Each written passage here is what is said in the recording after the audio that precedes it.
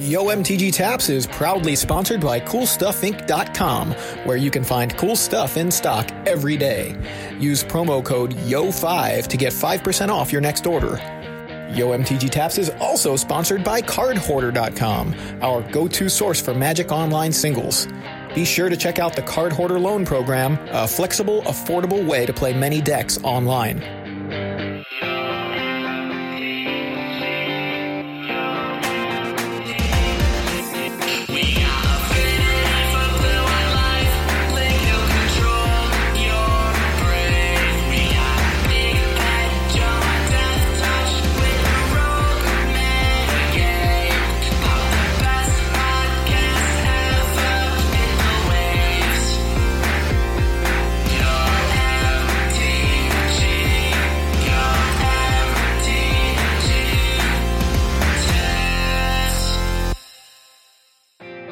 Everybody, and welcome to another episode of YMTG Taps. I'm Joey Pasco. And I'm Big Head Joe. We have got our spoilers to talk about. We got the whole Throne of Eldraine spoiler up, and I'm really excited. We do.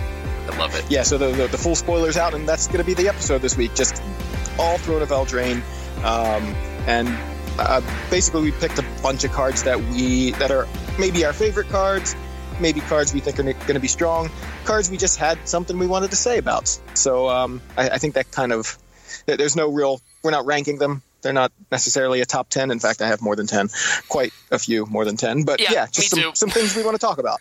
But we're going to try to not dwell on any one card too terribly long so we can actually make it through our lists.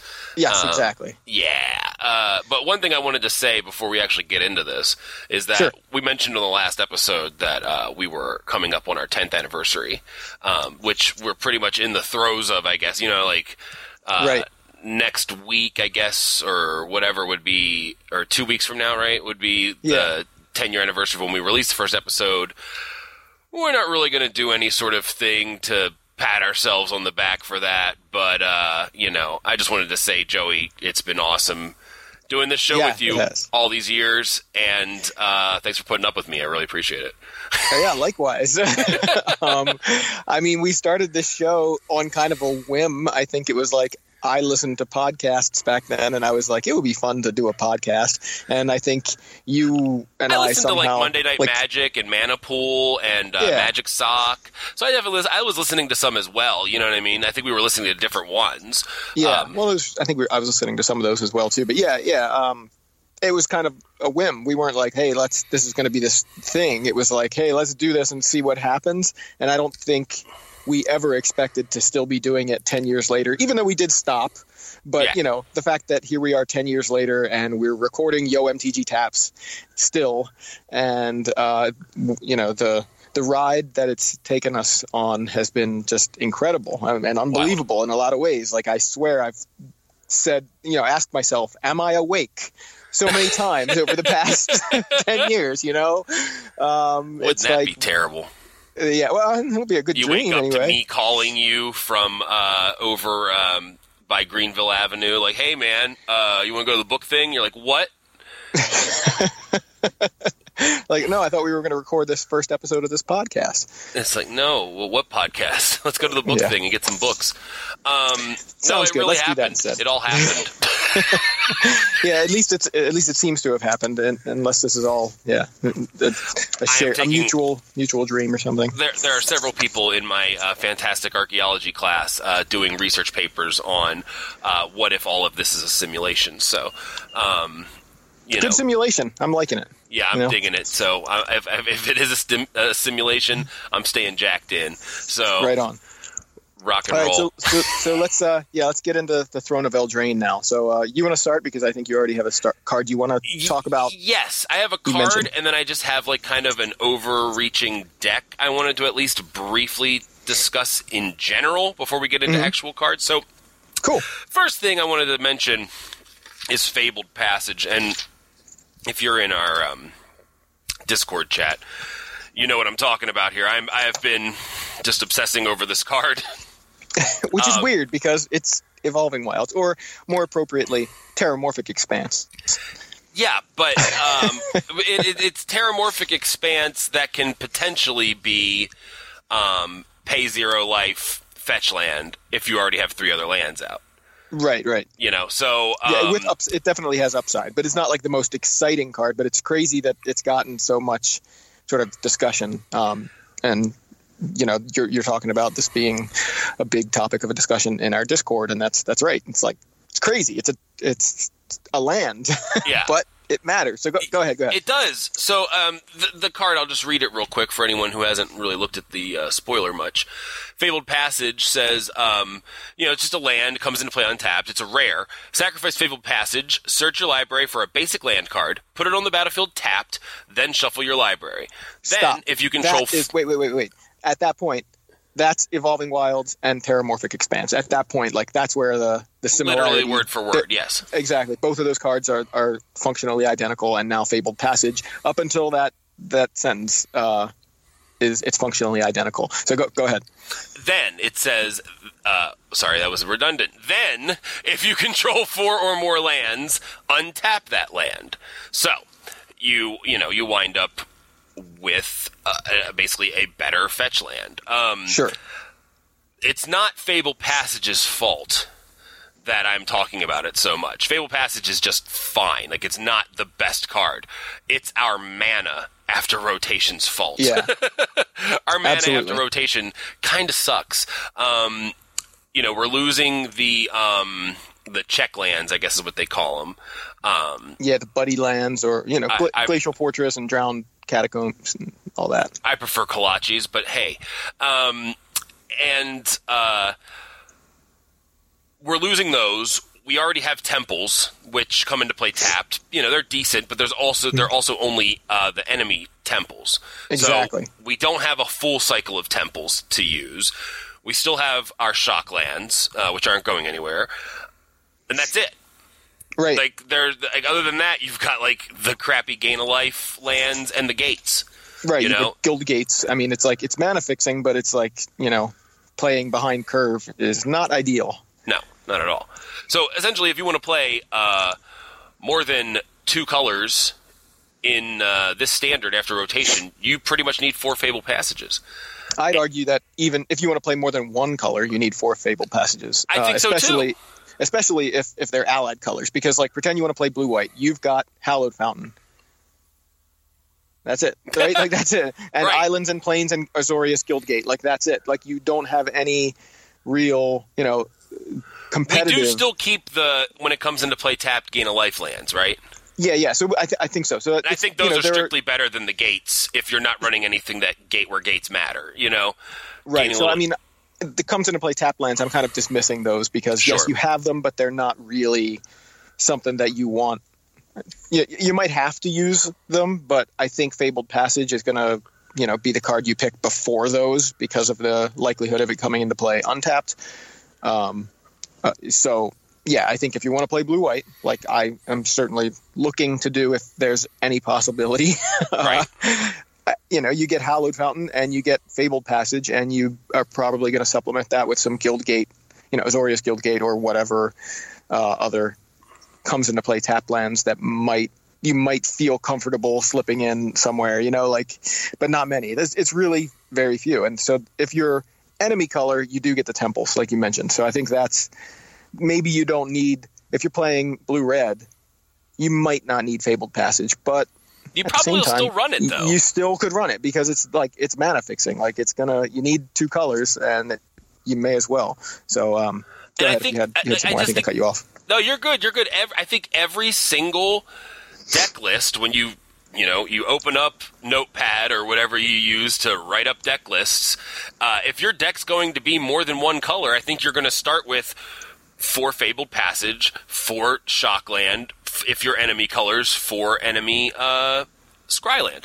And I think that's where we're at. And so I saw this card preview at $10, and Cool Stuff hadn't posted it yet, and I couldn't wait. I just went and bought it from Star City. I was like, I can't wait. I'm afraid this card is going to jump in price and just be gone because everyone needs them. If you don't realize you need them yet, hopefully you realize by the end of this sentence that you need to get yourself 4 Fabled Passages. If you play Paper Standard, you need them. That's basically what it comes down to. 100%. So So if you play standard, you need them, but you don't really pre-order cards on Moto or Arena. So but you will need them on Arena and on, if you're playing Moto standard, then you'll need them as well. So if you play standard, you need them, but yeah, you need to pre-order them, or you need to get paper copies if you play paper standard. Now it's worse than Prismatic Vista in Modern. So that's why I haven't bought them, because I kind of feel like there's very little chance I'm going to be playing this in Modern, because I don't even play 4 Prismatic Vistas. Like, if, the Fabled Passage would be when I need a 5th Prismatic Vista. Like, that's kind of, like, unlikely. So, although I know you, and I know you'll eventually, even if you don't think you're going to play much paper Magic, I know you're going to eventually build a paper deck anyway. So, yeah. Then you're going to wind up needing 4 of them, because you're going to build blue-white, probably. Because right, you may be right, but I'm trying to gamble on that. I'm taking a gamble there and saying I will play standard only online. Right, and on Arena, they cost 1 rare wild card apiece, just like every other rare, which is pretty awesome, Yeah. That we don't have to worry about that so much on Arena. But I got mine pre-ordered, so they'll be coming. Get yours pre-ordered, too, because you're all going to need them. I'm not talking to you, Joey. I'm talking about the listeners. Everybody else. Yeah. Yes. So that's what I got first of all. And then like I said, I just want to talk about one more kind of general thing, is Knights, because Knights are obviously going to be a big deal in this set. I mean, they're sure trying. You know what I mean? Sure, like, Wizards wants them to be, I think. Yeah. But what does this deck look like? Like, that's kind of where we're at. Like, Ryan Gurmore, longtime listener, believes that the deck is going to be red-white with a splash of black, but I don't know. I'm really looking at some of the Black Knights, and I think that they're pretty legit. Black Knight is in this set? If it was, it would be a 4 of in your deck. It would be very good, and you couldn't target it with Teferi either. There you go. So, too bad it's not in the set. Maybe it'll be in 2021, and we can go nuts for a couple months. But we've got Tournament Grounds for fixing, which is like, again, if you're playing 3 colors and you're playing strictly Knights, Tournament Grounds is a little better than Fabled Passage, and maybe that deck wouldn't run Fabled Passage either. But the Tournament Grounds, if we didn't talk about it, you can tap it for colorless, or you can tap it for red, white, or black, and you can spend the mana to cast a Knight or Equipment spell, which I actually didn't even realize until I read it just now. So, you know what? Neither did I. I was like, oh, cool, Equipment too. I mean, I'm sure I read it once, just forgot about that part. Right, but now you can tap it for colorless, to cast anything. Yeah. So it's not like dead if you don't have Knights or Equipment. Right. But it's not fixing. And that's an uncommon. So that won't be hard to get a hold of. But as far as the rest of this deck goes, I'm just not sure. Like, I don't see anything that's like that stands out. I mean, obviously there are a lot of cards. I don't quite get the hierarchy yet. You know what I mean? Sure. And we'll see what the good brewers do with it and what they build. But I did want to point out one thing. Well, first of all, do we have any cards in Standard that make Knight tokens? I know we have the History of Benalia that's rotating, so we don't have that. And I didn't look into it too deep, but the first card that came to mind was Finale of Glory. And I was like, why is nobody talking about Finale of Glory? And I went and looked it up. It makes 2/2s with Vigilance. All right. That's what most of the... Knights? No, they're soldiers. That's the problem. Yep, I know. I was like, oh. And then I figured out, I was like, well, why did they do that? And I'm like, oh, because we already had history in Standard, and they probably knew they were about to do Knights pretty hardcore with this set. So they were like, okay, they can't be Knights. So why make them 2/2 Vigilance? Why make me even get excited for a second? That wasn't fair. So yeah, they're soldiers, so that doesn't work. Do you have any? The other thing I want to point out was that there are also green-white Knights too. Like Knight of Autumn is the first one that popped into my head. That was the first one that popped in my head too, but I couldn't think of a name. So yes, stuff like Knight of Autumn. I don't know if that's going to be relevant because it's green-white and it doesn't play well with Tournament Grounds unless you're using it for the white. Yeah, you could use it for the white anyway. Sure. Or you could play Naya Knights or something. I mean, that sounds ridiculous because mana is so bad. But it is. I'm trying to figure out a way to do this, And, well, let's see. So, we have the red-green temple, right? And no, we don't. Oh, wait a minute. I have the red-green temple because I pre-ordered it before I realized it was only enemy temples. Right. No, red-green is ally. Sorry, I'm like, wait a minute. What are the enemy colors here? So green-white are allies, and so that's just all a bunch of allied colors. Red-white is where we have the temple. That's the enemy color pairing I was looking for. So we can play the red-white temple and tournament grounds, which is just basically another red-white temple. So I don't think Naya Knights is a thing. Probably not. But it's important to note that there are knights in other colors besides Mardu. There are green knights. There are probably no green knights, but there are green-white knights. Right. Something to consider when you're looking at building decks. You have any other thoughts on knights at all? No, honestly, they don't look interesting to me. I mean, they're not really my style of deck. So, not to me either. And I'm like, that feels weird. With 30... I was kind of expecting them to push something else, right? So it's like, oh, okay, we got tournament grounds. I think they kind of previewed that one relatively early, and so it was like, okay, cool. So knights are a thing. What are the other ones? What are the other tri-land sets? Yeah, right. They're going to be fairies or elves, something, right? Like, so you kind of figured there was going to be another one, but there isn't. So I think when I saw that, I was expecting more. But hey, this set is awesome. I mean, let's not make it sound like we're dissing this set. I am pumped for this set. This set has some of the most gorgeous artwork I've seen. It's just got this really strong nostalgia feel. This is something that Ryan and I were talking about the other day.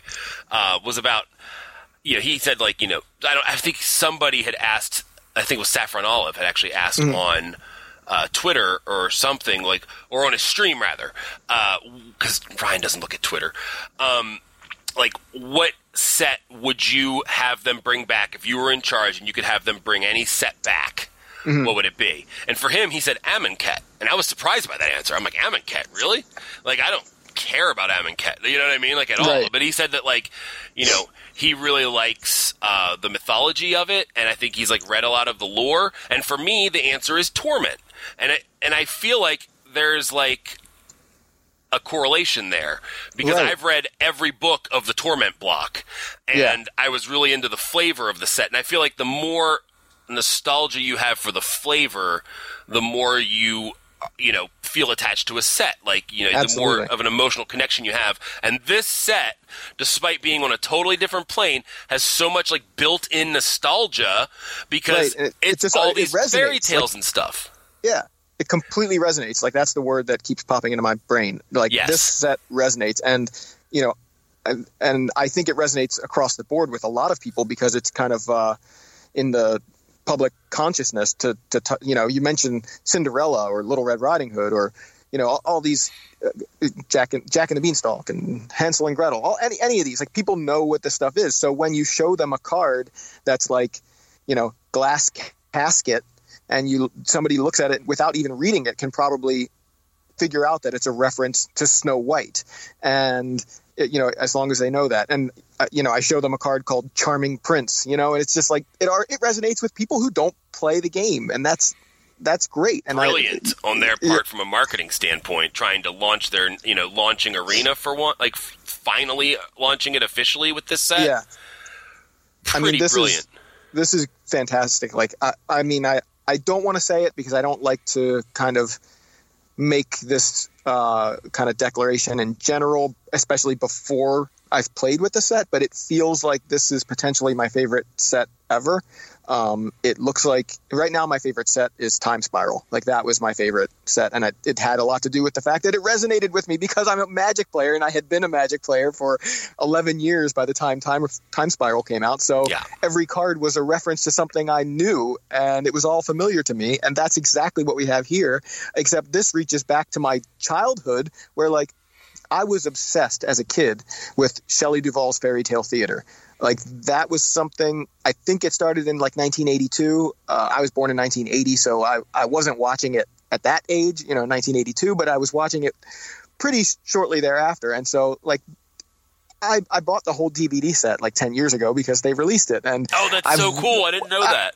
Yeah, like, so I've watched them since. And, watching them with adult eyes, you see how, like, terrible it is. But when you watch those when you're little, I mean, it's not terrible like completely terrible. It's a fairy tale. So like, what do you expect out of it? Right. It's not going to look like something produced in 2019, but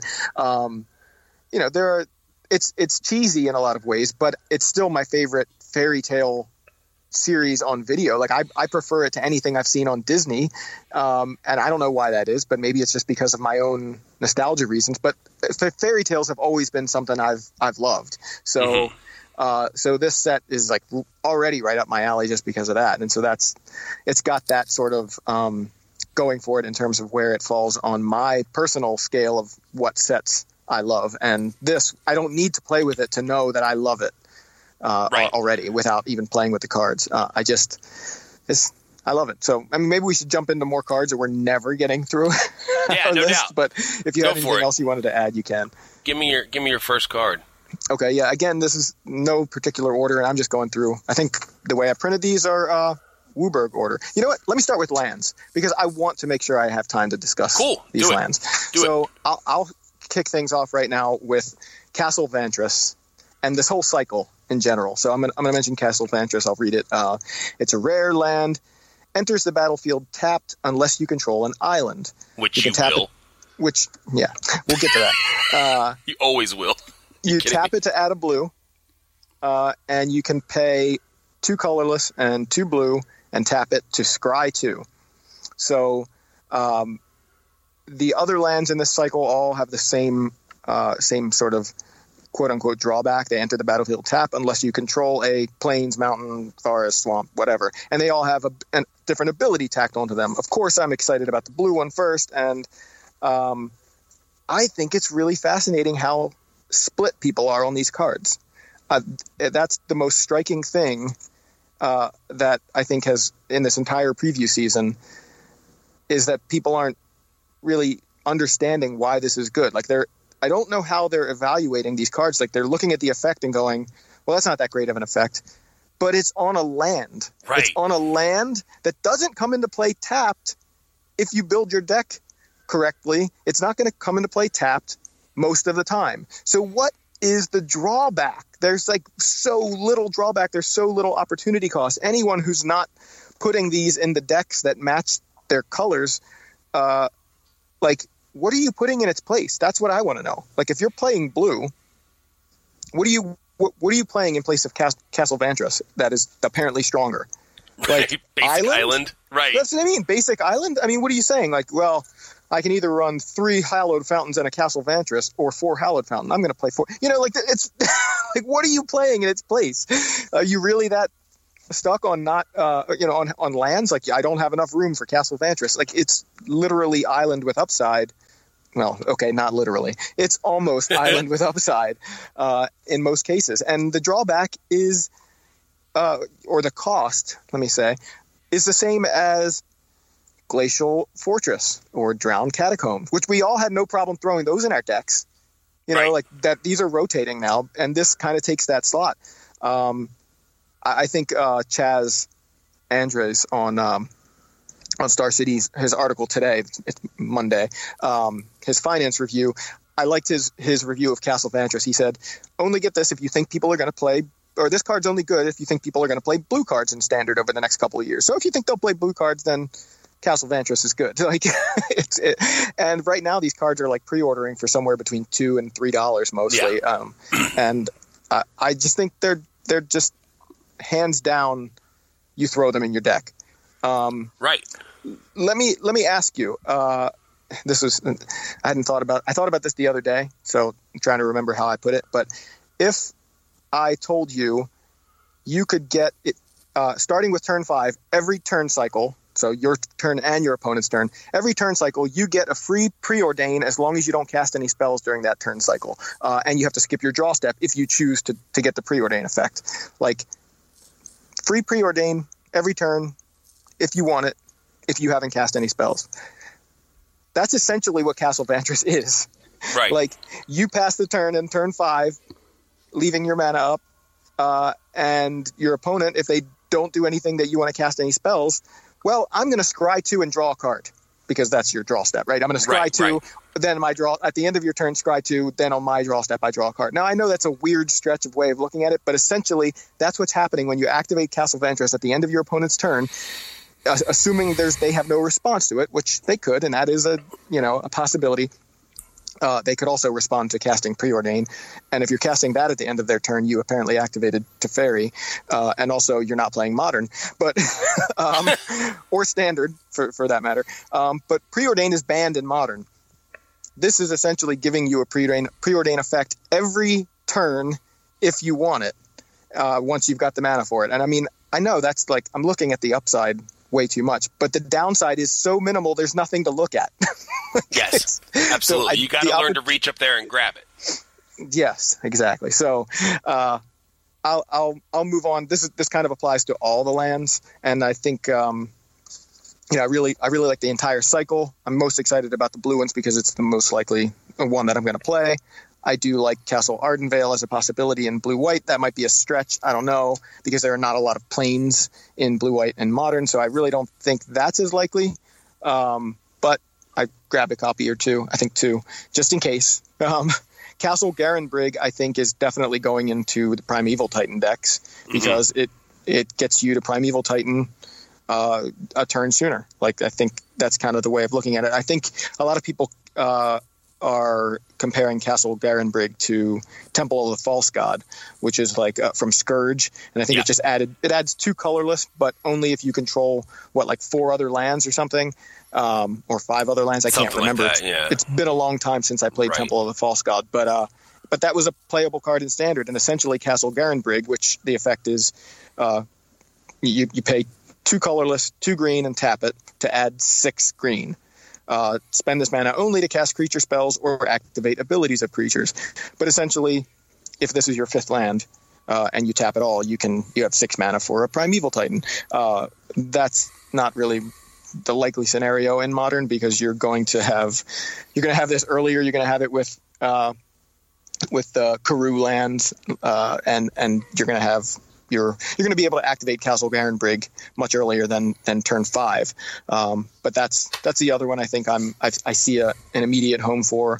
Castle Embereth is the red one, and it gives your creatures +1/+0 until end of turn for 3 mana.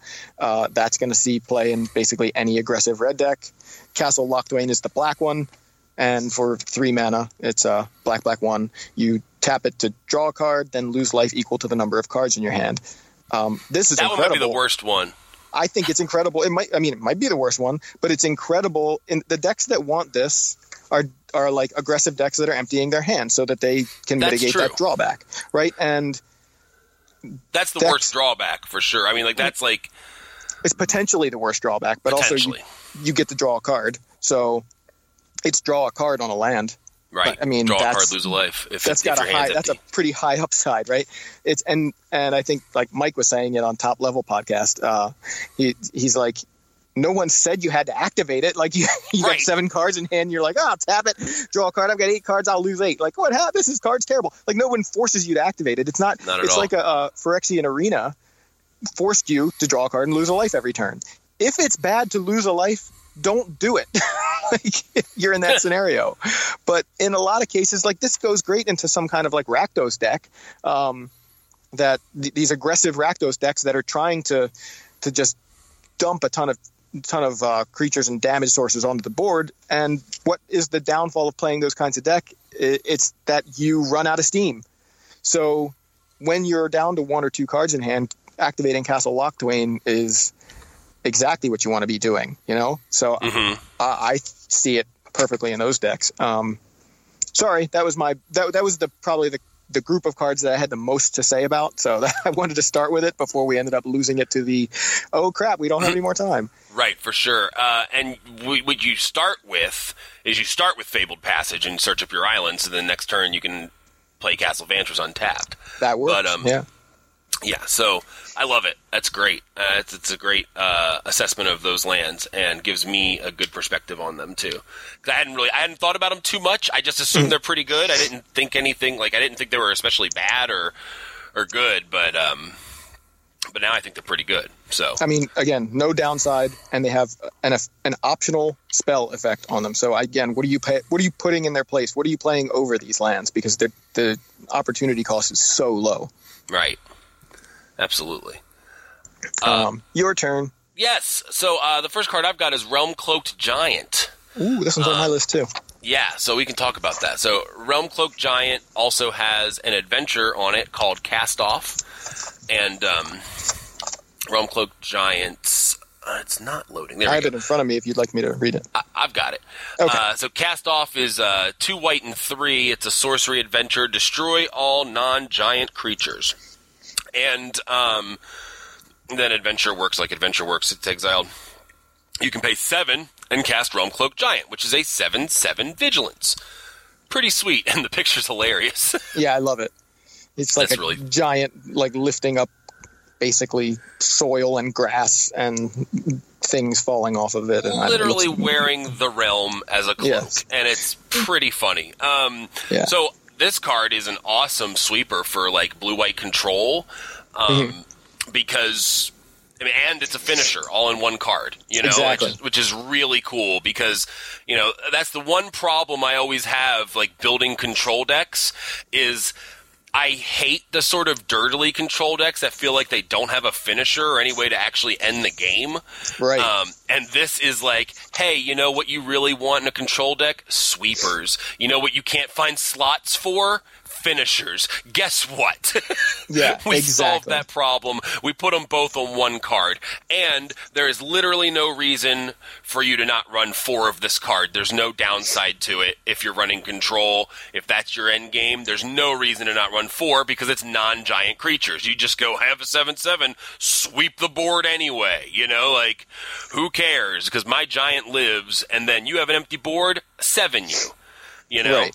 Well, the only reason I can think of is maybe curve considerations, because if you count it as 5, that's I think how you count it. Like it's a 5 drop, because that's what you want it for first, is the sweeper. For sure. The finisher is sort of like the bonus you get, and you hope to live through that, which is why you have the sweeper. But generally, I would say that's the only reason you wouldn't want to run 4, is if you need to kind of slim your curve down a little bit. But I could definitely see 2 to 3 in a control deck.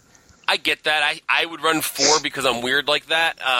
But also, nothing makes someone more nothing makes someone madder than when you cast a sweeper and then they reestablish their board and then you cast another sweeper. Like, nothing makes anyone madder than that. So I'm just kind of like, well, you know. And then on top of that, my creature survives. Like, all right. I feel like it's a great. I mean, I think you top a deck off. I don't know what goes above this in like a control deck, but I feel like this is the top of your curve, and why not? If you're going to top your curve off at it, just run 4 of them. A couple of downsides to it is it's a 7/7 Vigilance, which, you know, that's not really evasion. It's great to protect yourself, because if they start reestablishing their board, you've got an untapped 7/7. Right. But the fact that and hopefully you clearing the board is enough evasion. But but once they start putting things back on board and they can just block it, like chump block it, then you're kind of like, well, I hope I draw my other another sweeper. Giant. Yeah. Which, like I said, if you run 4, you might. But but I mean, that's a quick way of ending the game. I'll just have 2 7/7s now. But yeah, I really love just the adventure mechanic. I don't think I quite understood it, or hadn't like wrapped my head around it last time we talked. I can't remember.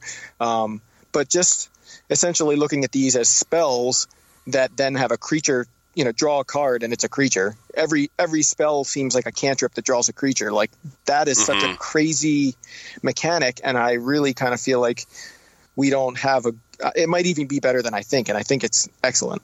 I've been thinking the same thing. Like, I feel like there is going to be a deck that's just full of these, because essentially you're running 120 card deck, or whatever. You know what I mean? Like, you're running like twice the number of spells for free. You know what I mean? Like, so you have just all these different options, and we all know better options is better. You know, more and better options, you know? Card advantage. Exactly. 2 cards on 1 is always good. So Card adventures. Card adventures, yes. Yeah, just the versatility is incredible. And I guess to kind of piggyback off of that point, the next card that I was going to talk about is somewhere on my pages here. Sorry, and I've got nothing else in white, by the way. So floor is yours for white. Okay, well, I'm actually just jumping around. I'm not even sticking with colors now because whatever. Because what I want to bring up now is Once Upon a Time. We have to put this near the beginning of the show. It doesn't make sense near the end. But Once Upon a Time... Let's start with Happily Ever After and end with Once Upon a Time. Happily Ever After is not on my list. Not mine either. I'm just saying, like, it'd be backwards to start with Happily Ever After and end with Once Upon a Time. But okay, so Once Upon a Time... If you haven't heard it, or if you don't know what the card does, it's a rare instant for a green and 1. If this spell is the first spell you've cast this game, you may cast it without paying its mana cost. Look at the top 5 cards of your library. You may reveal a creature or land card from among them and put it into your hand. Put the rest on the bottom of your library in a random order. So it's a free spell. And I think did we touch on this briefly last episode? Because I feel like I remember saying, like, if it's free, it's me or something. And I was, that's the Brian Gottlieb says that a lot on Arena Decklist podcast. That's where I got that from. But I feel like we may have discussed it, and it's been discussed a ton. But I at least want to touch on it because I feel like there's a lot of hype, and then there's a lot of like reverse hype. People saying, "Oh, it's terrible." Who want not terrible, but it's really not that good. It's not worth all the hype, and there are downsides to it. The fact is, you are unlikely to want this in a non-green deck. However, you can play it in a non-green deck. There's no requirement that you have a green card or a forest or anything. You can just you can play it as the first spell of the game in any deck. But your subsequent copies, if you have any in your deck, are dead because you can't cast them. Right. You could possibly splash green or something, but you just sacrifice them to Rotting Regisaur. So, there you go. You just discard them. Other uses for it, right? Just shuffle it away with Jace's Brainstorm and a fetch land. But the thing that about this, so it only finds creatures or lands, and the reason that I was piggybacking off of the adventure mechanic is those are both.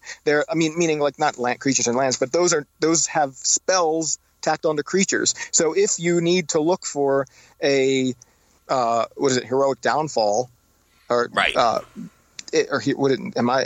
is that the name of the card? Hero's Downfall? That's what it is. Hero's Downfall. Anyway, whatever. If you need to kill a planeswalker or a creature, you need that removal spell. You can use Once Upon a Time to find a removal spell. It just happens to be a creature. Yeah, well, it's Swift End on there. Right. On the adventure. And yeah, the creature is what? Murderous Rider, not Murderous Redcap. That's a different murderous card. It's very murderous, but it's not the right murderous creature. Exactly. So you could use it Once Upon a Time, find a Murderous Rider, and bring a Swift End to a creature or a planeswalker. So, like, the adventure mechanic works great with Once Upon a Time and vice versa. So I feel like that's something that is worth paying attention to, because a lot of times you look at this and you go, okay, well, it goes in green creature decks. It's like, well, not necessarily. You need to, if you want to cast copy number 2 or cast another spell before this, you need to have access to green mana, so it goes in green decks. But if your creatures also have spell effects tacked onto them, then this is fine. And I think this is going to work great with the adventure mechanic in Standard.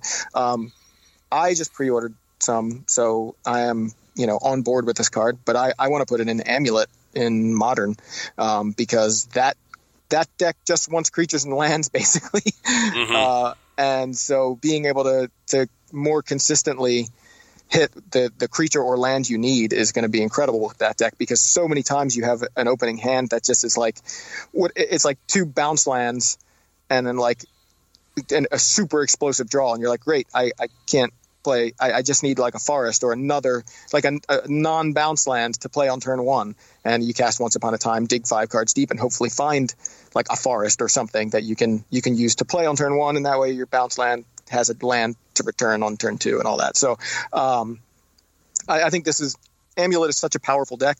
The thing that it needs is consistency, and this adds a lot of consistency to the Amulet deck, and I think it's going to make its biggest impact in Amulet in Modern.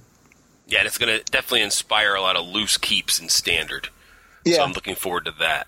That's another thing, though, the London Mulligan, right? Like, so you're like, okay, I'm going to mulligan to Once Upon a Time. Oh, I drew 2 of them. Well, throw 1 back, right? Like, it's like you're not even punished for mulliganing into it, because if you happen to draw multiple copies, that's what you get to throw back. So, I don't know. Pretty awesome. Real quick, I'm going to talk about a blue card that I've got on my list, because I think the other blue, at least one of the other blue cards I have is definitely on your list. Did you have anything else in white? I mean, I mentioned Glass Casket earlier just as a great flavor card. I mean, then it's sure. I didn't read what it did, but it's an artifact uncommon for a white and 1. When it enters the battlefield, exile target creature an opponent controls with converted mana cost 3 or less until Glass Casket leaves the battlefield. But so it's removal, and it's solid removal. Reminds you of kind of like a Baffling End it's, or it's Silk Baffling Wrap or whatever. Baffling End that doesn't give them a dinosaur if it goes away. Yeah. So I love it. It's an artifact, so any kind of synergies that you have with artifacts, maybe you're playing Emery, Lurker of the Loch, whatever, any kind of artifact synergy that you have in Standard or Modern or whatever, you can benefit from those. But I love it. I love the flavor of it. I love the art. That's all. Go ahead. For sure. So the one card I want to talk about in blue before I let you take blue, because I know Vantress Gargoyle. It's a 1 and a blue. It's a 5/4 flying artifact creature gargoyle. It's a rare. So this says it can't attack unless defending player has 7 or more cards in their graveyard. It can't block unless you have 4 or more cards in hand. And then it has tap. Each player puts the top card of their library into their graveyard. So I think this card is a beast. Well, it's a gargoyle. But I think this card is really strong, and I think it's stronger than people are giving it credit for. I mean, it's pre-ordering at $3, which feels cheap to me. Because, yes, creatures that can't attack unless your opponent has something going on kind of suck sometimes. Sometimes they're not great. But graveyards naturally fill up over the course of a game, for 1. For 2, this has a mechanism on the card itself that helps enable, might be slow, but it helps enable that and get them to that condition faster, which I think is relevant. And a 5/4 flyer for 2 is ridiculous. And it's an artifact, so I don't know what sort of thing can be done with it being an artifact, but there's got to be something. So I mean, yeah. I kind of just mentioned a card, and it happens to be right next to Vantress Gargoyle on my printout right here. but this is on my list too, and probably not surprised. I love this card. I think the only downside to it is if you're playing sweepers, it's not like something that becomes a creature when X happens. It's like it's always a creature. So if you play a sweeper, it dies. But it doesn't die if you. I didn't have the name of it fast enough. Dang it! Oh, dang it! I don't know it. It's on my list. Why don't I just look at my damn list? It doesn't die if you cast Witch's Vengeance. That's on my list too, and I thought that's what you were going to say. But yeah, it's true. Witch's Vengeance is a sweeper that does not hit gargoyles unless you want it to, and it won't hit this gargoyle or won't kill this gargoyle, even if you name gargoyle, unless it has damage on it or something. Right. But look, speaking of gargoyle itself. I think it's one of my favorite cards in the set also. I love the flavor of it. And, okay, so you look at it and you say, okay, it's a 2-drop. I play this on turn 2, and my opponent doesn't have 7 more cards in their graveyard. And, okay, it's a 5/4 wall probably because you probably have about 4 cards in hand at that point. You may have less, and then you're like, what's the point? But the fact is, like you said, the graveyard naturally fills up. So early – this might be a wall, but it's not going to be a wall for very long. And if you draw it late, like usually you don't want to draw a 2-drop late. But if I draw this on turn 5, it's like 5/4 flying, period. That's it. Oh, it also has the exile ability, but you're unlikely to be using that unless your deck is built around. I'm sorry, not exile. The mill. The mill ability, yeah. Unless your deck is built around that. But essentially, you draw this on turn 5, turn 6. There is, a relatively good likelihood that you're going to have your opponent on 7 cards in their graveyard. Right. If your strategy is, if you're playing Vantress Gargoyle anyway, you probably have more cards that are going to mill them a little more. And I don't know. The fact that you can draw your 2-drop late and it just be a 5/4 flyer, which is going to allow you to double spell very easily, because you play your 5/4 and still have open mana to cast Absorb or Drown in the Lock or whatever other spell, instant speed spell you want to cast in addition to the Gargoyle, and you have a 5/4 flyer. So I think this is fantastic. It's going to see a lot of play. And again, the only reason I feel like its only downside is really it's going to get hit. It's going to get hit by your own sweepers if you're playing this in the style of deck that it might end up going in, like a control deck. Sure. So you play this on turn 2, you play Ashiok on turn 3, and then you slap yourself in the face. That's perfect. What I know you got blue stuff. Come on. Okay, so I just mentioned it, but Emry, Lurker of the Lock. Yes. This is a 3-mana, 1/2 legendary creature, Merfolk Wizard. It is a rare. It costs a blue and 2. But it costs 1 less to cast for each artifact you control. That is affinity for artifacts. They didn't use the keyword here, but that's affinity for artifacts. It is. So there you go, right alongside Vantress Gargoyle and Glass Casket. If you're playing some sort of deck that includes other artifacts, you're going to be able to cast Emry for 1 or 2 mana if you want. When it enters the battlefield, put the top 4 cards of your library into your graveyard. Not really synergy with Vantress Gargoyle there because you can only target yourself, but self-mill is a thing, and again, you build the deck around it, and it's going to matter. And then it has the ability to tap it, choose target artifact in your graveyard, you may cast that card this turn. So essentially, tap to draw a card, but you get to choose which card if it's in your graveyard, and it doesn't have flashback, doesn't get exiled. It's not like, oh, you cast that card, and now when it leaves the battlefield, exile it. Like, you cast the card and it's there until it's gone, and you cast it again with Emry if you want. This is going to be huge, I think, in Modern, being able to play it with like free cards like Mox's. I mean, this kind of works with Mox Amber as well. But I was thinking like the Mox Opal. I think people have been talking about it a lot in the Urza decks, which feels like those Urza decks are like the Urza Mill of Whir of Invention decks are like the best deck in Modern right now, and it feels like they keep getting more and more options. It's kind of like Humans in Modern, where it's just like, every set, why does every set have to have a human?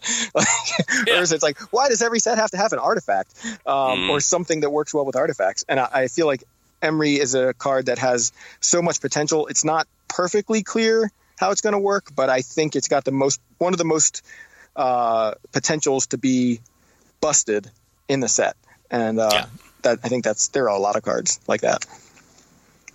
Also contender for my favorite art in a set. I love that, like Merfolk kind of. It looks like the Lady of the Lake handing over Excalibur or whatever, but I love it. You got something else you want to jump in, or you want me to stick with my last blue card? I have one more blue card. I want to talk about Folio of Fancies real quick. Got it. Folio of Fancies is a blue and 1. It's an artifact. It's a rare. Players have no maximum hand size. XX and tap. Each player draws X cards, and then a blue and 2 and tap. Each opponent puts a number of cards, opponent only, equal to the number of cards in their hand from the top of the library into their graveyard. So I just want to play this with Wheel and Deal. I mean, come on. There you go.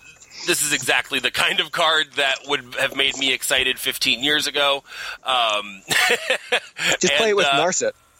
Or something, I mean play with Narset. They can't draw the cards. You're like, both players draw cards. No, just me. That's pretty good. And that's in Standard. There's something to do with this.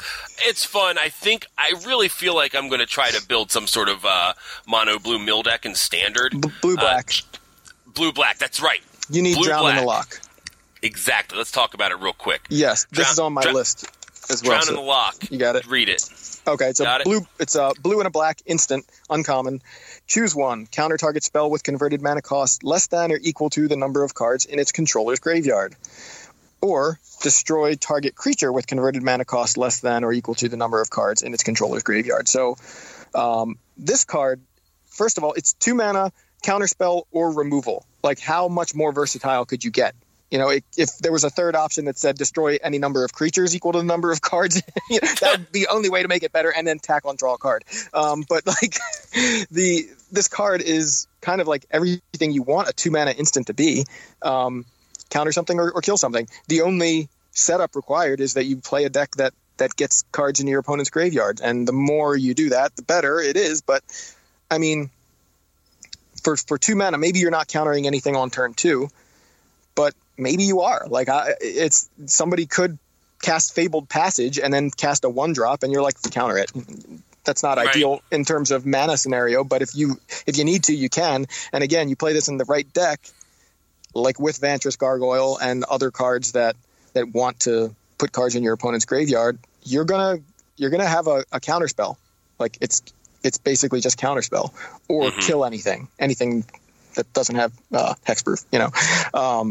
So I don't know. I think it's really this is a strong card, and it's so strong, and this set is so incredible that I don't think a lot of people are even seeing how good this one card is. Like this would get so much talk. I don't know if it were in another set like Ixalan or something, I think people would have been talking about this like crazy. Or people get too hung up on the fact that, it's like a mill card. And it's like, well, kind of, but this stuff happens incidentally. And people, okay, so you want to counter a 5-drop? Well, by turn 5, there may be 5 cards in your opponent's graveyard. It's really not that crazy that they've cast spells and maybe lost some creatures or something. And on turn 15, this is strictly better than Mana Leak. There you go. I mean, it's the casting cost, though. It's not strictly better. Well, because it actually counters it. Like, what turn I meant 15, was they've got 3 to pay. You need black mana for Drown in the Loch, so it's not strictly better. Whatever. So, go ahead. What's your next? You go. Is it my blue. turn? Okay. I know you go. I have one more blue card. Okay. And this one's I think it's really interesting, and I feel very hesitant. Like, I'm not sure about it. I don't know why I'm not sure about it. Just say Shimmer Dragon. Come on. It's Brazen Borrower. Oh, it's not Shimmer Dragon? No, I don't have Shimmer Dragon on my list. Some people are talking about that. Some people are talking about it. I'm not. I'm talking about Brazen Borrower. It is a 3/1 creature, fairy rogue. It is a mythic rare, and it costs blue 1, so very Vendilion Click-ish. It has flash. It has flying. And it can block only creatures with flying. So it's very similar to Vendilion Click, but it has the adventure tacked onto it. Petty Theft, a blue 1. It's an instant adventure. Return target non-land permanent an opponent controls to its owner's hand. So I think the fact that this is mythic is actually throwing off my evaluation of it. I don't know why. It sounds like that shouldn't matter, but I think it doesn't feel like it's supposed to be mythic. And then I guess it's really, I don't know how it's throwing me off, but it just doesn't feel like a mythic effect because you're like, okay, I get a disperse, bounce something, and I get a 3/1 flash flyer. Like this seems great. And I think that I don't know. I can't explain it. So I'm going to just skip over that part, why the mythic rarity is confusing me. But for standard, it feels incredible because you get to bounce something and then next turn hold up your mana if you want, and if you don't do anything, just cast your 3/1 at the end of their turn. Later in the game, you can just be like, I have 5 mana, I'll bounce something and play a 3/1 flash flyer at the end of your turn. It feels very versatile, very just one of those things that a bounce spell, it's never incredible, but it can be. I guess it's not never then.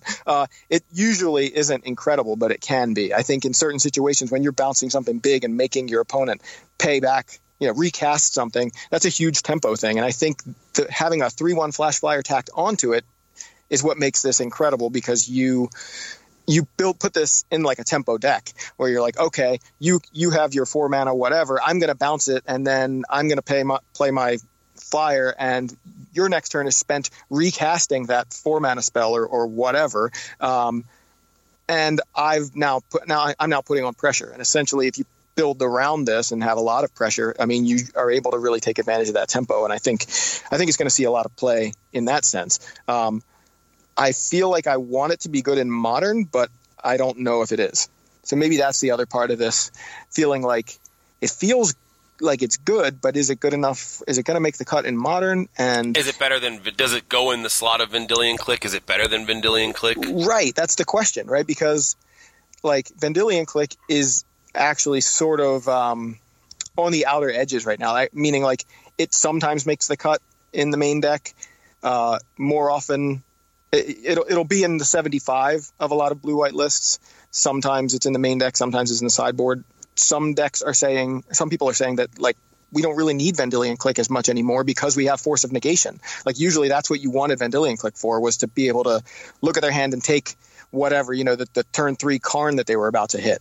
And yeah, it's great having the information. I'm not, discounting Vendilion Click at all. Like I love the card. It's one of my favorite creatures and favorite cards ever.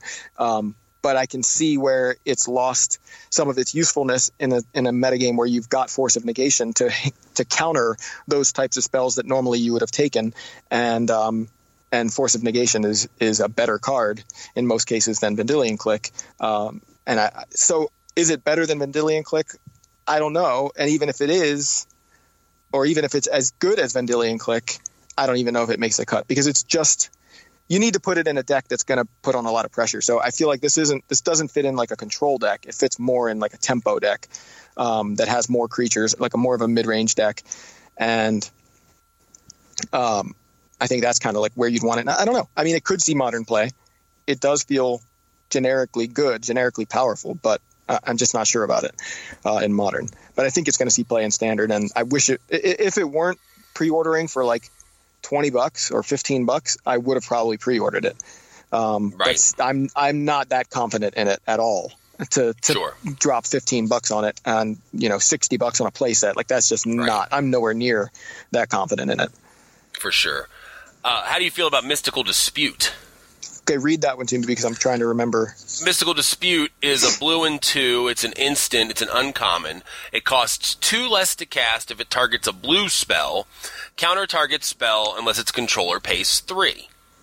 What do you think about that? Because me and Ryan were talking about this the other day, and I actually feel like this card's really good because like I feel like so many people are going to be playing Teferi. We've established at this point that Teferi's not going to get banned because Core Set 2021 is based around Teferi, and they're not going to ban it.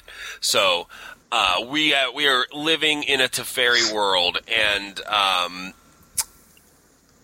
it's Teferi land, and I think Mystical Dispute is going to be really good in that land because this counters Teferi, for 1 mana. I'm surprised you didn't drop the Teferi Tales joke, but oh my god! And did you miss it, man? I just have to use it for the title of the episode, Teferi Tales. I was actually just thinking of the movie Breakfast of Champions. It's the Kurt Vonnegut book, right? Yes, which is why I said Teferi Land. But anyway, So no, I think this is a good card. Like you said, I think you made a good case for it already. Just mentioning how much Teferi is going to see play, so you're going to be able to cast this. It counters Thought Erasure. Right? Yeah, for a mana. Like that's true too. Like I hadn't really given it a whole lot of thought because I was thinking, it's a 3 mana counter spell that situationally can be cheaper. But now that I think about it, like, there are going to be a lot of blue spells, I think, in Standard that you can counter. And it's pay 3, right? So it's Mana Leak. It's Mana Leak, It's right. Mana Leak's effect once it's on the stack. Right.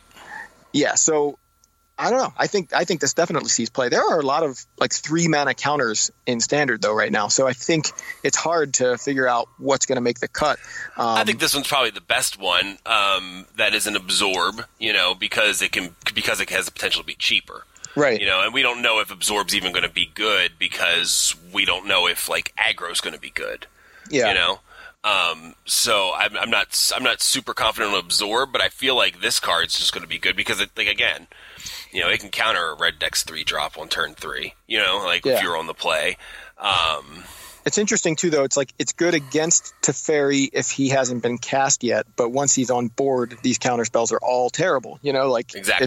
It's not like destroy a blue permanent. It's not like a red elemental blast or something. But that's why having this card in your deck and being able to keep Teferi off the board, sure, is probably decent. Of course, Dovin's Veto does that too.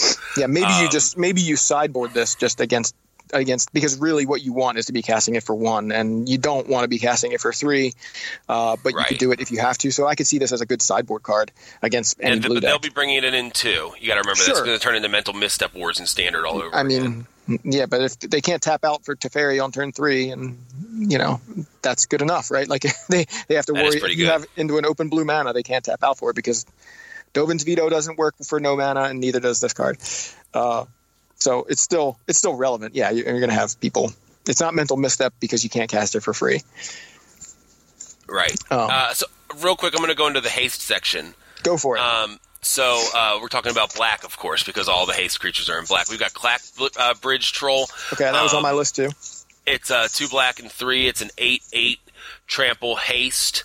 It's a rare. It's a troll. It's weird. When it enters the battlefield, target opponent creates 3/01 white goat tokens. Beginning of combat on your turn, any opponent may sacrifice a creature. If a player does, tap Clack Bridge Troll. You gain 3 life and you draw a card. So it has haste. So they have to sacrifice 1 as soon as it hits the board. Right. Which is pretty good. So you gain 3, you draw a card. Then next turn you could play a sweeper. This isn't a giant, so you can't play the 5-mana sweeper, but you can play like the Witch's Vengeance, which I guess I'll read. 2 black and 1 sorcery. Creatures of the type of your choice get -3/-3 till end of turn. So you can play that, and this survives, and it clears out all their goats, and then they have to sacrifice something of actual value. Of course, you'd have to name goat. Yeah. So that would be kind of weird. But anyway, there are sweepers. You could do can do it. So that's interesting. And I just real quick, I just want to talk about one other thing because it also has haste and it's in black. Rankle, Master of Pranks. Yes, also on my list. 2 black and 2. It's a 3/3 legendary fairy rogue mythic rare. Flying and haste. Whenever it deals combat damage to a player, choose any number. Does that mean you get to wait? So you can do all of these? Yes. Oh my god, I didn't even realize that. I thought it was choose one. Holy crap. Right. No, you can choose all of them or none of them if you want. Yes. Oh, wow, okay. Each player discards a card. Each player loses 1 life and draws a card. Each player sacrifices a creature. So, first of all, when did black become the haste color? It's a good question. That's throwing me off. Yeah. And second of all, both these cards are pretty sweet, and I just kind of I mostly wanted to bring them up because of the haste, because I thought it was weird. What did you have to say about these? I think they're both really fun looking cards, and Clack Bridge Troll is something that I love the flavor of it, and I love that it could be really powerful. Obviously, it's probably not as likely to see play unless there's some kind of weird combo that I'm not thinking of, but just in a vacuum, I don't think it's strong enough to cast, because unless you can sweep the goats or something, like you said, which is kind of a weird combo. You're like, okay, I'm gonna play this 5-drop, and then it draws me a card, and I gain 3 life, and then the next turn I have to cast a Witch's Vengeance if I want to get through with it, or I'm going to draw a card. It's like a 5-drop that's going to draw you a card, gain you a life three turns in a row. It feels slow. You know what I mean? Because unless you sweep the goats, that's all it's doing. And then eventually it's going to do something, but it's like an 8/8 trample on suspend 3 or something. That's kind of like where it is. But it does draw you a card and gain you life. So that's not bad. I guess it could be like a sideboard card or something. If you want something against mono red, because you're like, okay, either get rid of one of your creatures or let me gain 3 life. That's great against an aggressive deck that you need to gain life against. But you do, you need to get to 5 mana. So hopefully you're there. At that point in the game, it might not. It might be a little too late, but it is standard. It's not going to see play outside of standard, I don't think. No. But no. Play with this with Plague Engineer. You're like, Plague Engineer on 3, name Goat, Clack Bridge Troll on 5. Yeah, and then or in standard, you just fling it. There you go. That's going to be my answer to everything, is just fling it for the next, creature's bad because it dies to removal. Just fling it. There you go. Rankle, I love. I love this card. I love the design of this card. I think it's really hard to evaluate, but it is. I think somebody, was it Paulo Vitor Dama de Rosa, I think, called it a Planeswalker, but he might not be the only one that's called it a Planeswalker. But you're getting to choose one ability, choose two of these, choose all three. The thing is, it's symmetrical, like each player discarding or each player losing a life and drawing a card, each player sacrificing a creature. But the reason you play Rankle is you play a deck that can that either mitigates the fact that it's symmetrical or takes advantage of the fact that it's symmetrical. If you're like, oh, I've got Narset, you don't get to draw a card. I mean, although you are connecting with Rankle on your turn, so maybe they do get to draw a card because that's their one card per turn. Like, I mean, they would unless they draw something else. So that's not going to work great with Narset in that sense. But any kind of way to mitigate the downside of, or the symmetry. I think you look at like Liliana the Veil, and that's, tick up, each player discards a card. That card's unplayable, right? Like, nobody plays Liliana the Veil, right? That's not a card that saw a ton of play in Standard or Modern, right? Or Legacy even.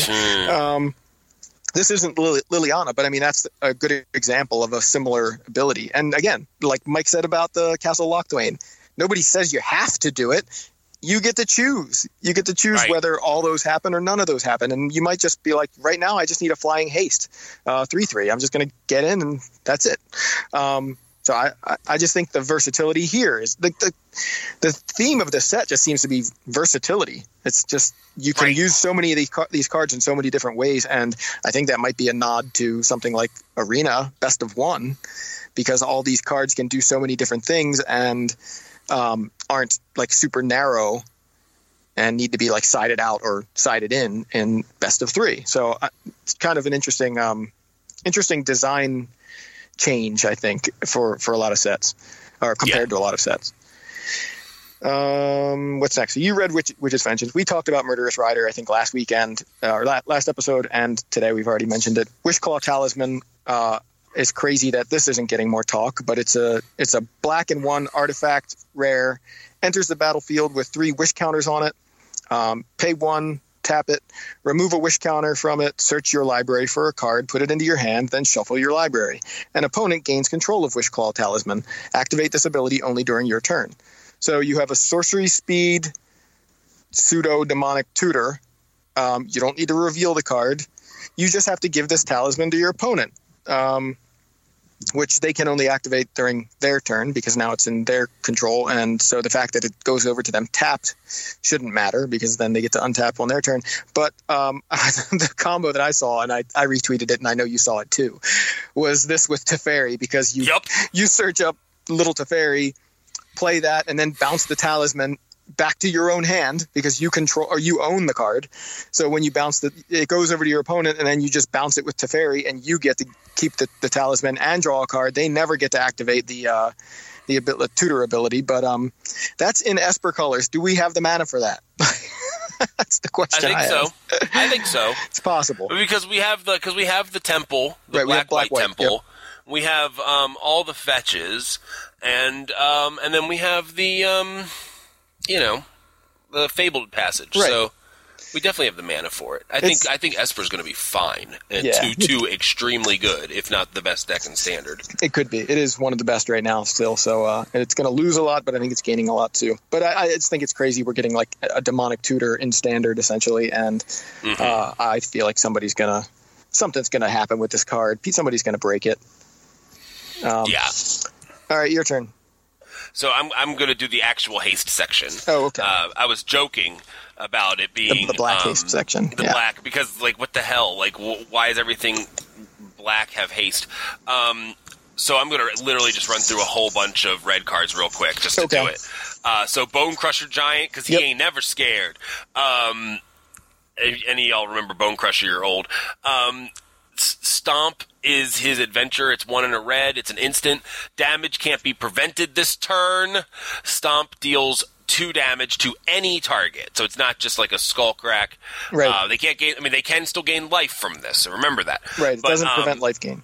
Right, and then it's a 4/3 for 3. Whenever it becomes the target of a spell, Bone Crusher Giant deals 2 damage to that spell's controller. So just a really powerful creature. Again, I'm going to keep going here.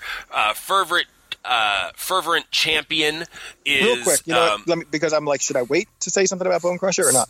Say it. Just to point out, like, I was just listening to Top Level Podcast a little while ago, and like Chapin was saying, this could see play all the way back to Vintage Bone Crusher Giant. Neat. The question being, is it going to see play in Modern? He's like, probably, and possibly Legacy. And even though Vintage is weird, there's a possibility of it seeing play in Vintage. But just generally, like, this card could see a lot of Eternal play. And the play pattern that it encourages, you're sitting there on 2 mana. Nobody can play if you're what happens if your opponent plays a creature that has 2 toughness? Like, okay, I was just going to play this on 3 anyway. Thanks. I'll kill your creature, then play this on 3. And it's kind of like you have a removal spell, or you could just play it on turn 3 without the removal spell. It's kind of like you get the option to kill something beforehand and then still cast your 4/3. Like, nobody can play anything that has 2 toughness when they're playing against a red deck, because it's just going to eat a Bone Crusher Giant, and then the Giant's going to come into play the next turn anyway. I don't know. Yeah, that's what it feels like to me. It feels incredibly good. And then when it eats a removal spell, it also shocks them. That's so good. Possibly best rare in the set. Possibly. I don't know. I kind of feel like it's a contender. It's really good. I think it's going to be just an automatic 4 of in any red deck, so or at least any mono red for sure. Mm-hmm. Okay, so next we've got Fervent Champion. It's 1 red, Human Knight, first strike haste, rare, 1/1. Whenever it attacks another target attacking knight you control, gets +1/+0 until end of turn, so it doesn't attack for 2 on turn 1. Equip abilities, you activate the target Fervent, that's why I was pronouncing it weird, champion, cost 3 less to activate. So my question on this is there any good equipment in Standard to break this with? I don't know. That's a rhetorical question.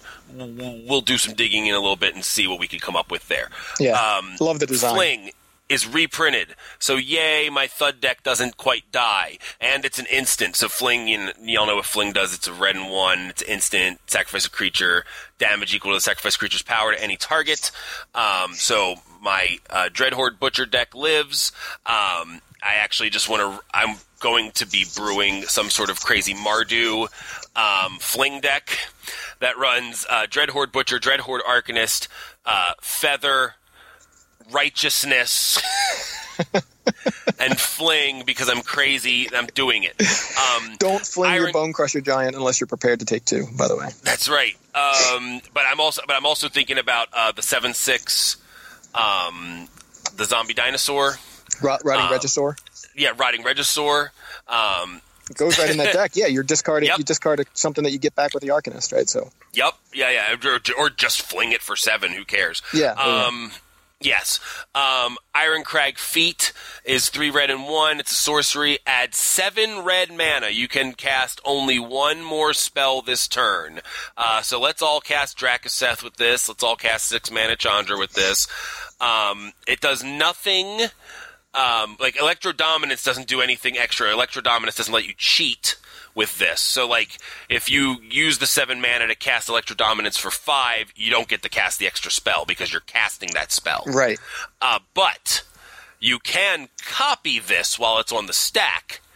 And because both spells have already been cast, so you can use whatever you call it, expansion, to copy this while it's on the stack. You need 6 mana to do that, but then you have 14 mana to play with.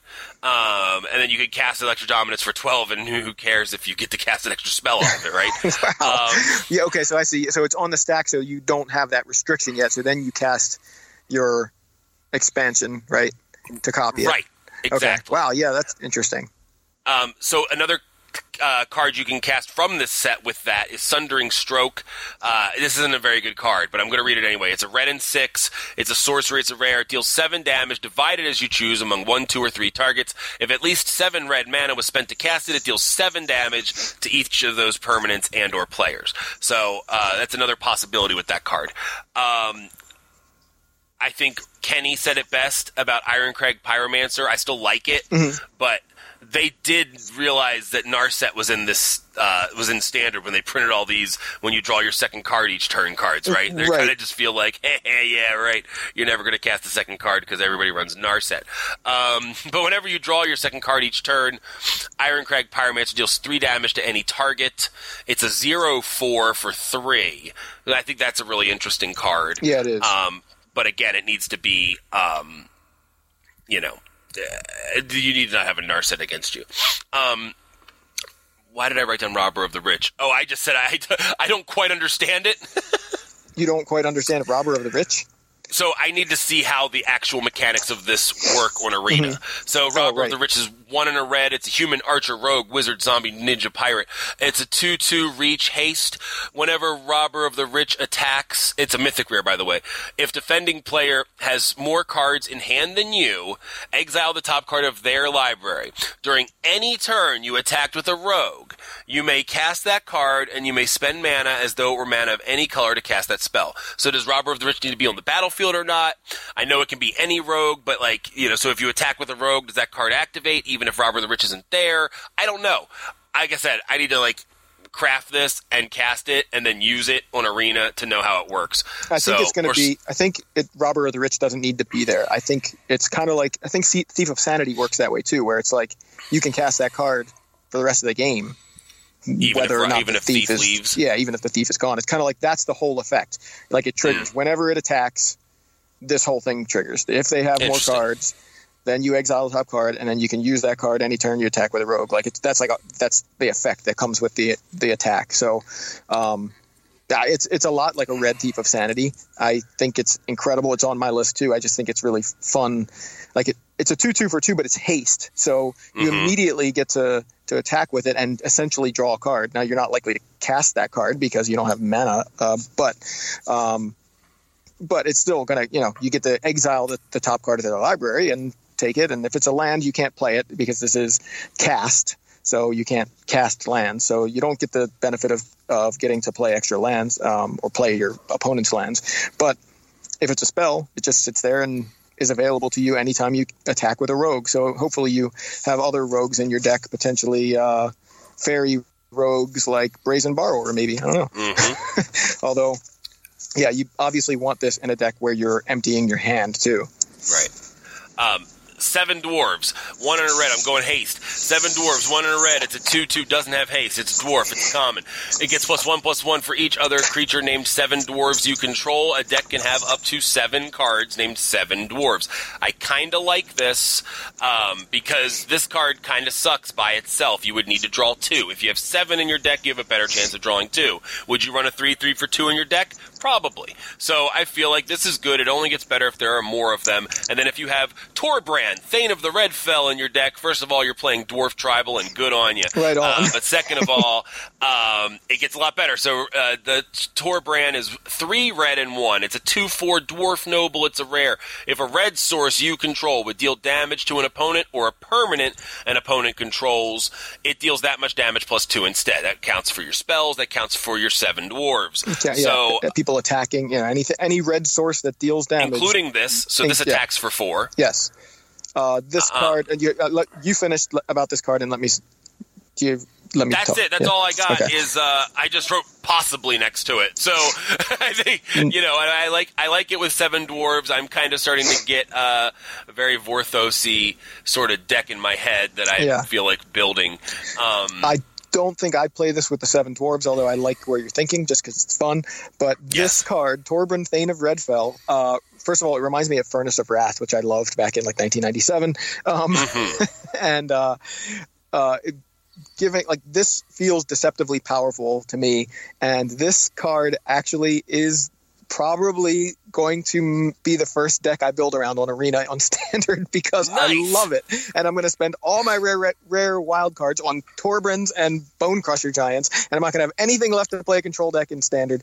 But it just seems like I really love the idea. There's still part of me that really likes Burn, like just super aggressive Burn. And I want to play mono red. And I think it's going to be a deck in Standard. And I think the fact that you can play this on 4 and all of anything you had on board already is now going to deal an extra 2 damage. I unless they can immediately deal with this, that's gonna be a lot of damage. Like, think about, the first 3 turns of a red deck already in Standard now. Now I know we're going to lose some things, but we're not losing everything. And I think that's important to kind of realize, like, this is going to represent a ton of damage. And yeah, maybe I play 4 of these and okay, you kill the first one, land the next one. Like, if they don't deal with it right away and you can deal any amount of damage, you've already dealt 2 plus that amount of damage. Free shocks everywhere is kind of like an insane proposition. And the thing that I wanted to talk about that makes me feel even more confident in this, and it's kind of a weird way of thinking about it, but food tokens. Food tokens give so many decks the ability to just gain life, and I feel like that wouldn't be, like, they want to balance a set, and so I feel like that wouldn't be there if red weren't really strong. You know what I'm saying? Like, they would not be putting all these, like, basically all these food tokens as just like a theme of the set in a big Standard set into the format if red wasn't, if it almost like wasn't necessary, because but every card incidentally gained life in War of the Spark too, so maybe they just hate red decks. I mean, I'm kind of in that conspiracy theory mindset, but it's possible. But it's possible they could have looked at things and gone, red is always the best deck in Standard at the beginning, and it always feels like it's a factor. Maybe let's power it down a little bit, and so let's just make everybody have, every food token gain 3 life. Let's do that. It's possible, but I kind of like to think that they like that red is just a constant presence in the metagame. It's an accessible deck. It's straightforward, in a lot of ways. Like, it's a great deck for new players because they can kill you. They can win games just because their deck is so much more consistent than yours. And I think they want those kinds of decks available to new players. So mono red being good is a good thing, I think, for the game. Or how about this? Standard. How about this? Turn 1 Fervent Champion. Turn 2 Mask of Immolation. Turn 3 Fervent Champion. Or maybe Fervent Champion, Mask of Immolation. Sure, why not? And then play this guy on turn 4. And then you sacrifice the 2 elementals, deal 3 damage each, and then you attack with you attack with all your creatures. Then you sacrifice the 2 elementals. Then you equip the other 2 for free. You sacrifice those, deal 3 more, so you've dealt like 12, 13, 14, 16 damage on turn 4. That's not counting if you attack with everything. Yeah, I'm going to trust you because that was quite a line. I don't remember what the mask does, but what is it? Mask of Immolation's 1 in a red. When it enters the battlefield, you get a 1/1 elemental token and attach it. Okay. And it has sacrifice this creature, deals 1 damage to any target. Equip 2. So equip for free for Fervent Champions. Right. So you have 2 elementals, 2 Fervent Champions, and then you could just sack. I don't think that's actually good. But is mask an uncommon? It is an uncommon. Okay, thank God, because I'm going to have to spend all these wild cards on red wild cards. I'm not going to have enough for Fabled Passage. I've had masks for a while on my... I have them in paper, too, even though I haven't played them once in paper. But, okay, so I just ran through all the red cards ever. I don't have much else on my list. Okay. So, what else you got? I've got some things. I mean, Wicked Wolf. I'm going to talk about this real quick. Okay. It's cool. A 3/3 for 4. It's a rare. It's green, and 2. Creature wolf. When it enters the battlefield, it fights up to 1 target creature you don't control. Sacrifice a food, put a +1/+1 counter on Wicked Wolf. It gains indestructible until end of turn. Tap it. I feel like this is something I noticed. I don't think anybody's pointing out the fact that you can respond to his fight trigger by sacrificing a food and making it a 4/4 indestructible. Some people have said that. Okay, I've heard some people talk about that. It's not getting a ton of talk anyway, but just the fact that you're like, it's a 4/4, so anything with an X4, any X4 is going to die to it, and you can keep the wolf because it's indestructible. I don't know. That feels sort of relevant. I don't know that the card is good, but the other thing is it doesn't have haste, so the fact that it's going to tap the turn you play it, like, who cares? If you're playing mono green and your 4th land is Gingerbread Cabin, you get a food. So there's some synergy. Yeah. Now, I mean, maybe there is some synergy. These are some limited effects still. Like, we're going into the pre-release. If you open Wicked Wolf, just know that you can respond to the fight trigger and make your wolf indestructible if you want to kill something and the wolf live through it.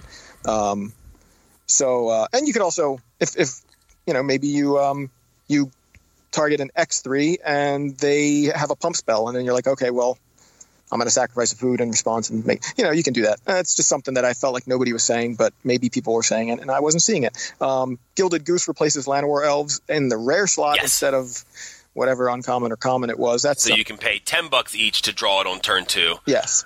Because that's my experience with Llanowar Elves last standard. Yeah. I look at my 7, I go, I guess I got a Paradise Druid, and then I draw Llanowar Elf, and I'm like, you used to be so good to me, man. What happened?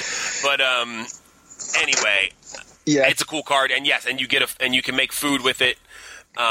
You could have been making foods all the while leading up to casting the wolf. Sure. Yeah. Other food bonuses, and Oko gets that too. So we didn't talk much about. We never talked about any of the planeswalkers, and I did mention Oko's like my favorite.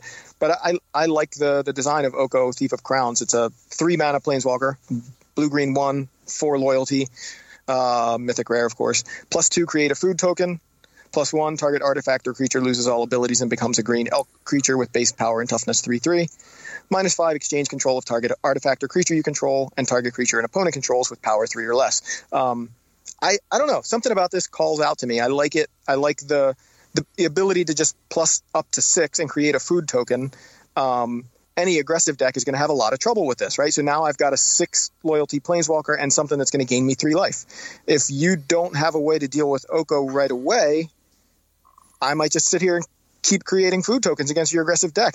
How far behind does that get you, or you can right away, you can -5 on the second turn. Sure. And swap that food token for their best creature. Sure, yeah, you have that option as well. Like, and then, of course, if you're able to make anything into a 3/3, anything bigger than a 3/3 turning into a 3/3 is an upgrade, assuming it's your opponent's creature. But you can also make your food token into a 3/3, which is really weird. It's like a dead elk for food that you raise from the dead. I don't know. I don't know, but I love it. I feel like it's a really cool card, and I think it's great against any kind of aggressive strategy to just sit there and create food tokens, and make them deal with your planeswalker.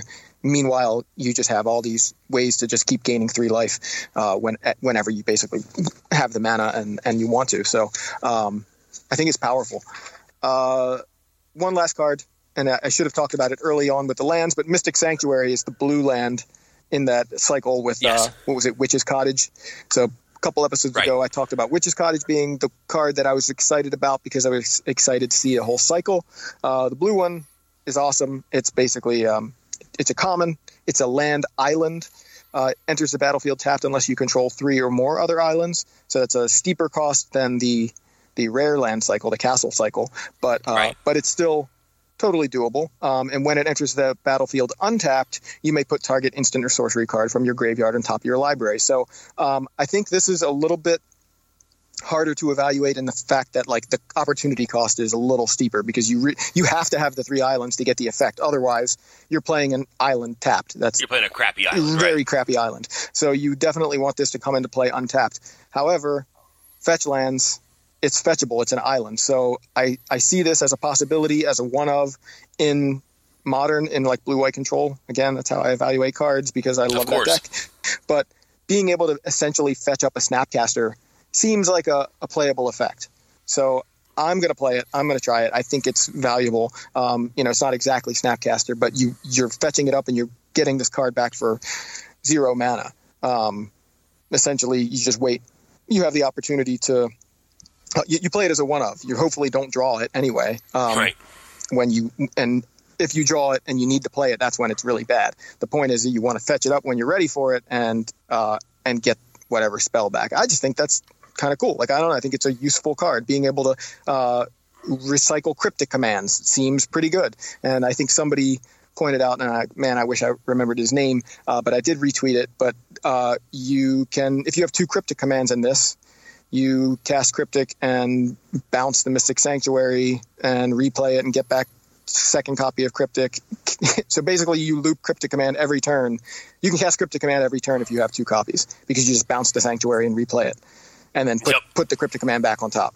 and then you draw a Cryptic Command, cast it, and bounce Sanctuary. You know what I mean? Like you counter something, bounce Sanctuary, or whatever. Tap your team, bounce Sanctuary, replay Sanctuary, get Cryptic back on top. You know, it's kind of insane. That's a very magical Christmas land situation, but it's possible.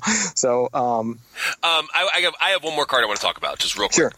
Stormfist Crusader, because we've talked about this a little bit in Discord. It's a red and a black. It's a 2/2 human knight. It's a rare. It's menace. At the beginning of your upkeep, each player draws a card and loses 1 life. So I used to love Howling Mine back in the day. Everybody told me Howling Mine was bad because it was symmetrical. I didn't care. But there are ways to make this not symmetrical. For one, this isn't Howling Mine because Howling Mine, they would get the card on their turn, so they would actually get the effect first and be able to take advantage of having that extra draw. Where this only happens on your upkeep, so you both draw a card. They have an extra card, but if they're running like aggro deck, you have an advantage because you have 2 extra cards. And you both lose a life, which turns on your Spectacle, or it triggers Spectacle for you, rather. It doesn't trigger it for them, because Spectacle cards, I think, are almost all of them are sorcery speed. So if you're running Spectacle, you could run this. It might also have a home in Knights, but again, I'm not even thinking about it in terms of Knights. I'm just thinking about it in terms of Spectacle costs, and try to take advantage of this. And it's Menace, so it has some evasion. Yep. I think it's a really cool card. I think it's I'm going to definitely play it. Yeah, so I can't we'll wait to see what happens. what you end up coming up with, because I think it's awesome too. Yeah, for sure. But yeah, again, we've been going way over time. I didn't even realize how long we've been recording, but hope you all enjoyed our way too long episode of Throne of Eldraine favorites and notable cards.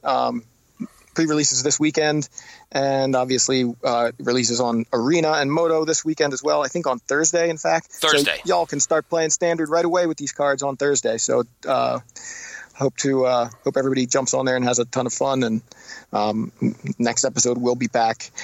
We may not be on the exact same schedule just because I'm out of town. I think we're skipping a week, so I think you're not going to get another episode from us for 3 weeks. Yeah, so because Joy will be out of town. Right, we'll be able to talk a lot about however Standard starts to shape up with Throne of Eldraine, and I'm looking forward to it. And I'm going to have to shape up with Standard too, because first of all, we're both playing in paper pre-releases this weekend, which is pretty cool. So we'll at least talk about that 5-10 minutes. Mm-hmm. But I am going to. I already paid my entry fee, so I'm committed to going to play the Standard PTQ, which we can call them that again, and I'm very happy with that. Playing the Common Ground Games PTQ on November 2nd. So the episode after our next episode will be me talking about that. So we'll be able to talk about where I'm at with Standard, where Standard is at, and try to figure out what I'm going to play for that. So sounds good. Should be a good time. Awesome. All right, well, until next time, we're YMTG Taps. Get your Fabled Passages.